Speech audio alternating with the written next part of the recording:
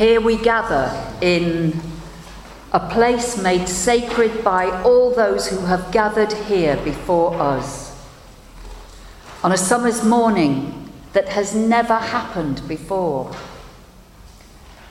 And in the freshness of the summer air outside, may we be open to fresh possibilities in our own lives and alert to whispered messages in our own hearts, strengthened by being together here now in this place, a community of the Spirit united in love. So good morning, everybody, and welcome. Welcome to Essex Church and to this our gathered community of the Spirit, Kensington Unitarians.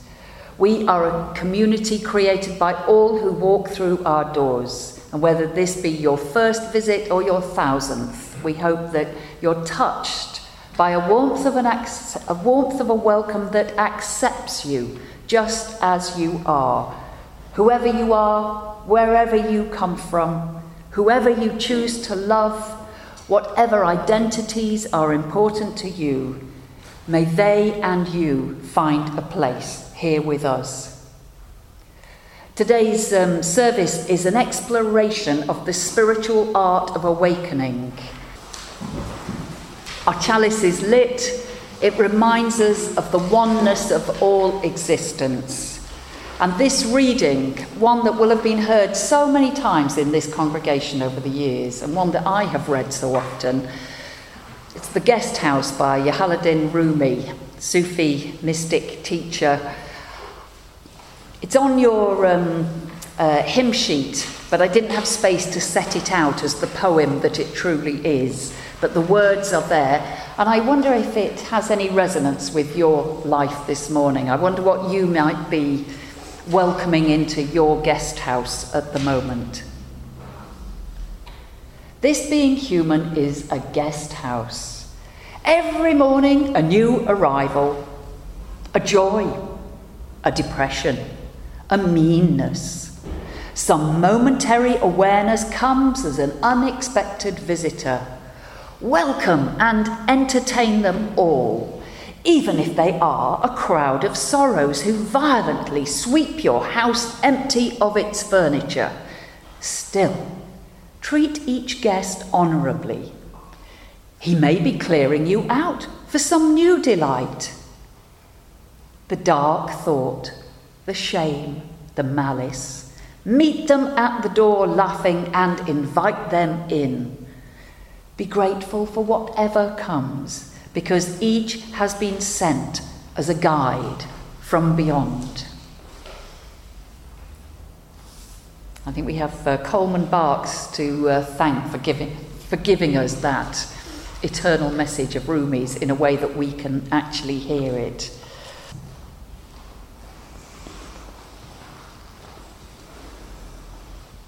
And that brings us to a time of prayer and reflection.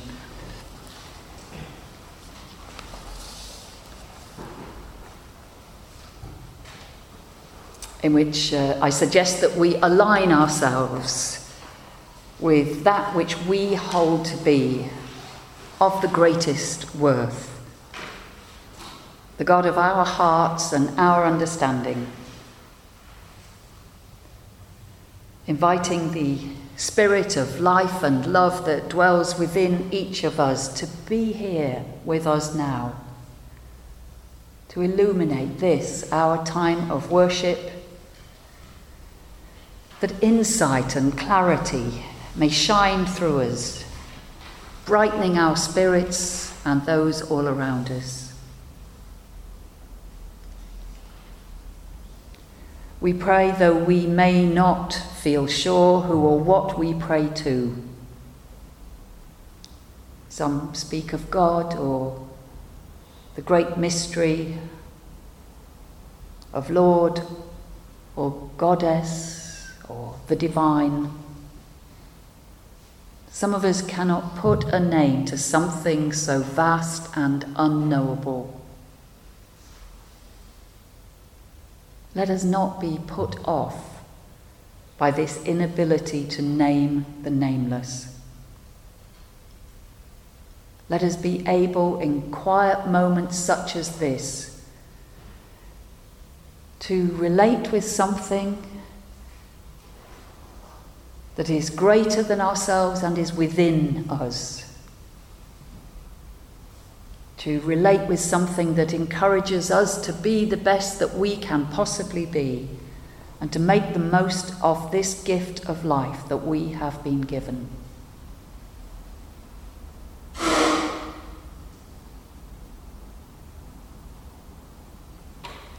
And in a few moments of stillness now, let us each give expression inwardly to some of our yearnings.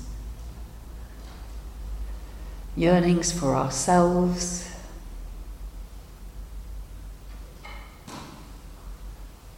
for our loved ones, for our planet Earth, and for all the endeavours of our world community.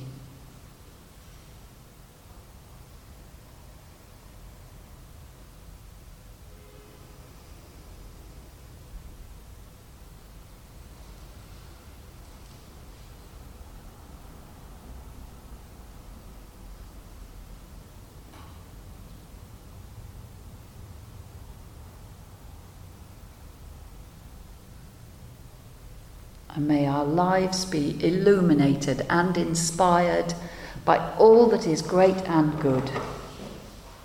And may this be so for the greater good of all.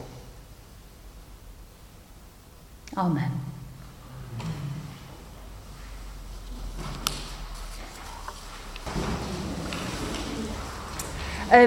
We heard the Sufi poet and teacher Jalaluddin Rumi's famous poem, The Guest House, earlier on. A classic teaching in the art of awakening. We humans, we're trained to pay such close attention to our feelings. And we live in a society that encourages us to notice how we, as an individual, feel about any particular matter. We go on courses to teach us how to explain to other people how we're feeling, and how to listen carefully to other people's concerns. But Rumi's poem throws all that up in the air with a laugh and says, well, rather than endlessly dwelling on and expressing our preferences, our likes and our dislikes, let's welcome every experience into our life, because the tough, the painful, the unpleasant may hold some great gift for us. Some new learning, some new awareness, some new perspective, maybe even occasionally some new delight. So I wonder if there's some aspect of your life at the moment that you are resisting. You don't have to show and tell on this one, just inner thoughts. Is there anything that we are resisting at the moment? Something that we don't like, something that we feel we don't want it, we're pushing it away. Well, Rumi invites us to experiment with welcoming the unwanted into our life. And I've been told it can be strangely effective if you try it with, these are just one or two things that might be bugging me a little bit at the moment. Maybe, I don't know. I could try it with a noisy neighbour. I could try it with a painful knee, or a very annoying email that I've just received. Byron Katie, who I know some of you like her work, she's a great teacher, a no-holds-barred teacher on this practice of welcoming in the unpleasant into your life. She writes, if something or someone annoys you, rejoice. Thank them. They are reminding you to wake up right now. She goes on, the trouble with us humans is we spend most of our waking lives asleep. So this service today is an exploration of ways to awaken in life rather than the sleepwalking that some of us spend most of our lives doing, lost in the past or the future, putting such efforts into protecting ourselves that we may fail to live fully at all. One of the arts of spiritual awakening is to be aware of this human ability not to be present, and then to work on ways to bring ourselves back to the here and now, to this present moment. I mean, here at Kensington Unitarians, we often refer, don't we, to life as a spiritual journey. But even that image of life as an unfolding existence may not always be helpful. This moment is the only time there is, say the mystics. And one classic way to keep awake to this reality lies in cultivating our ongoing remembering that life is finite. We die, everything dies, everything falls apart. Rather than slumping into despair at this news, this awareness can make each moment incredibly precious.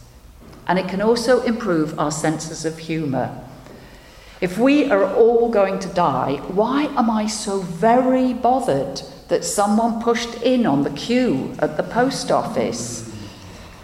Why am I still worrying about something someone said or did years ago, or about something that I've done wrong? Nothing lasts. So if we know we must die, how then shall we live? One answer is with joy.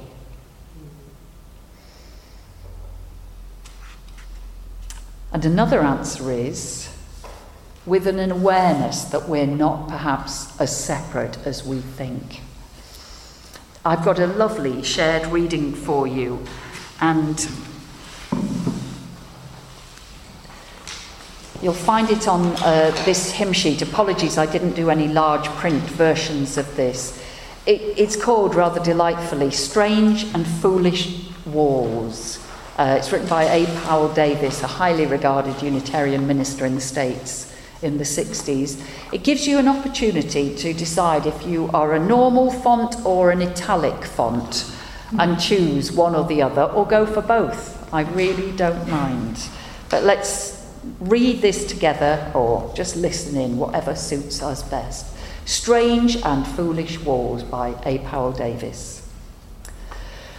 The years of all of us are short, our lives precarious. Our days and nights go hurrying on, and there is scarcely time to do the little that we might. Yet we find time for bitterness, for petty treason and evasion. What can we do to stretch our hearts enough to lose their littleness?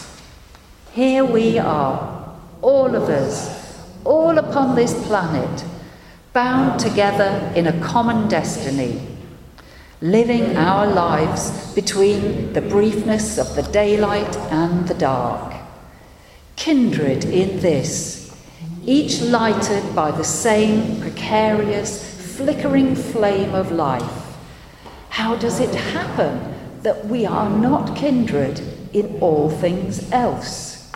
How strange and foolish are these walls of separation that divide us.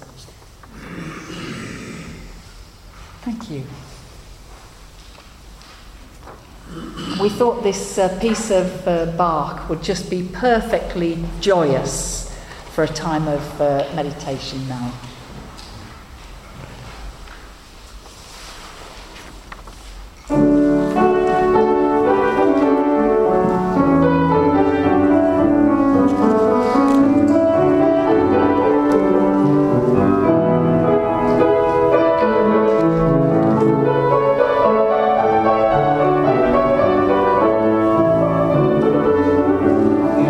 Exulta,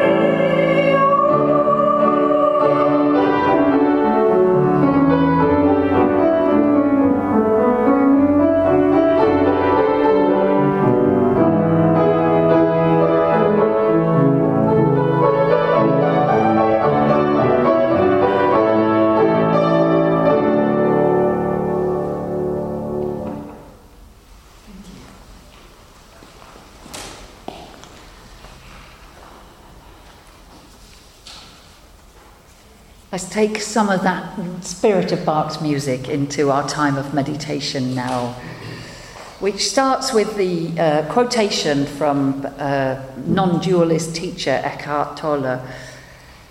He writes, "You are not separate from the whole. You are one with the sun, the earth, the air. You don't have a life. You are life. All the world's religions teach of the oneness of all that exists. They teach that our oh so human sense of separation is an illusion." So in this meditation, I invite you, if you wish, to consider this idea that all life is one and that we are life. This is it. Remember, as always in any Unitarian activity, you are perfectly free to follow your own thoughts rather than my words. But I invite you to settle yourselves for a short spoken meditation that will lead into a good few minutes of stillness, and that will end with a chime from our bell. So, as we so often do, let's just enjoy that sense of being here now. Perhaps aware of sitting in a chair, aware of our feet on the ground, allowing the gentle rhythm of our breathing to steady us, aware as we are breathing in and out that we are sharing that exchange of gases with all living creatures. What a marvellous connection that is with all life on earth.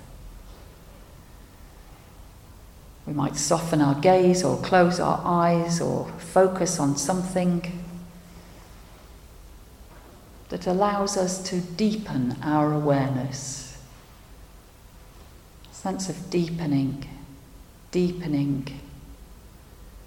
into another way of being.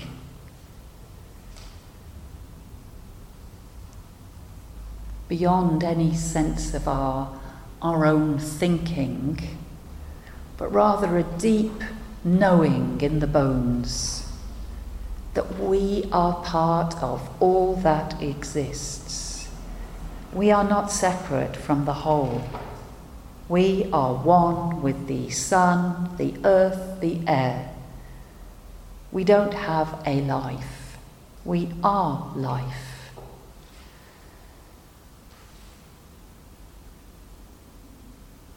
Let us enjoy exploring that in these few minutes of shared stillness and silence together.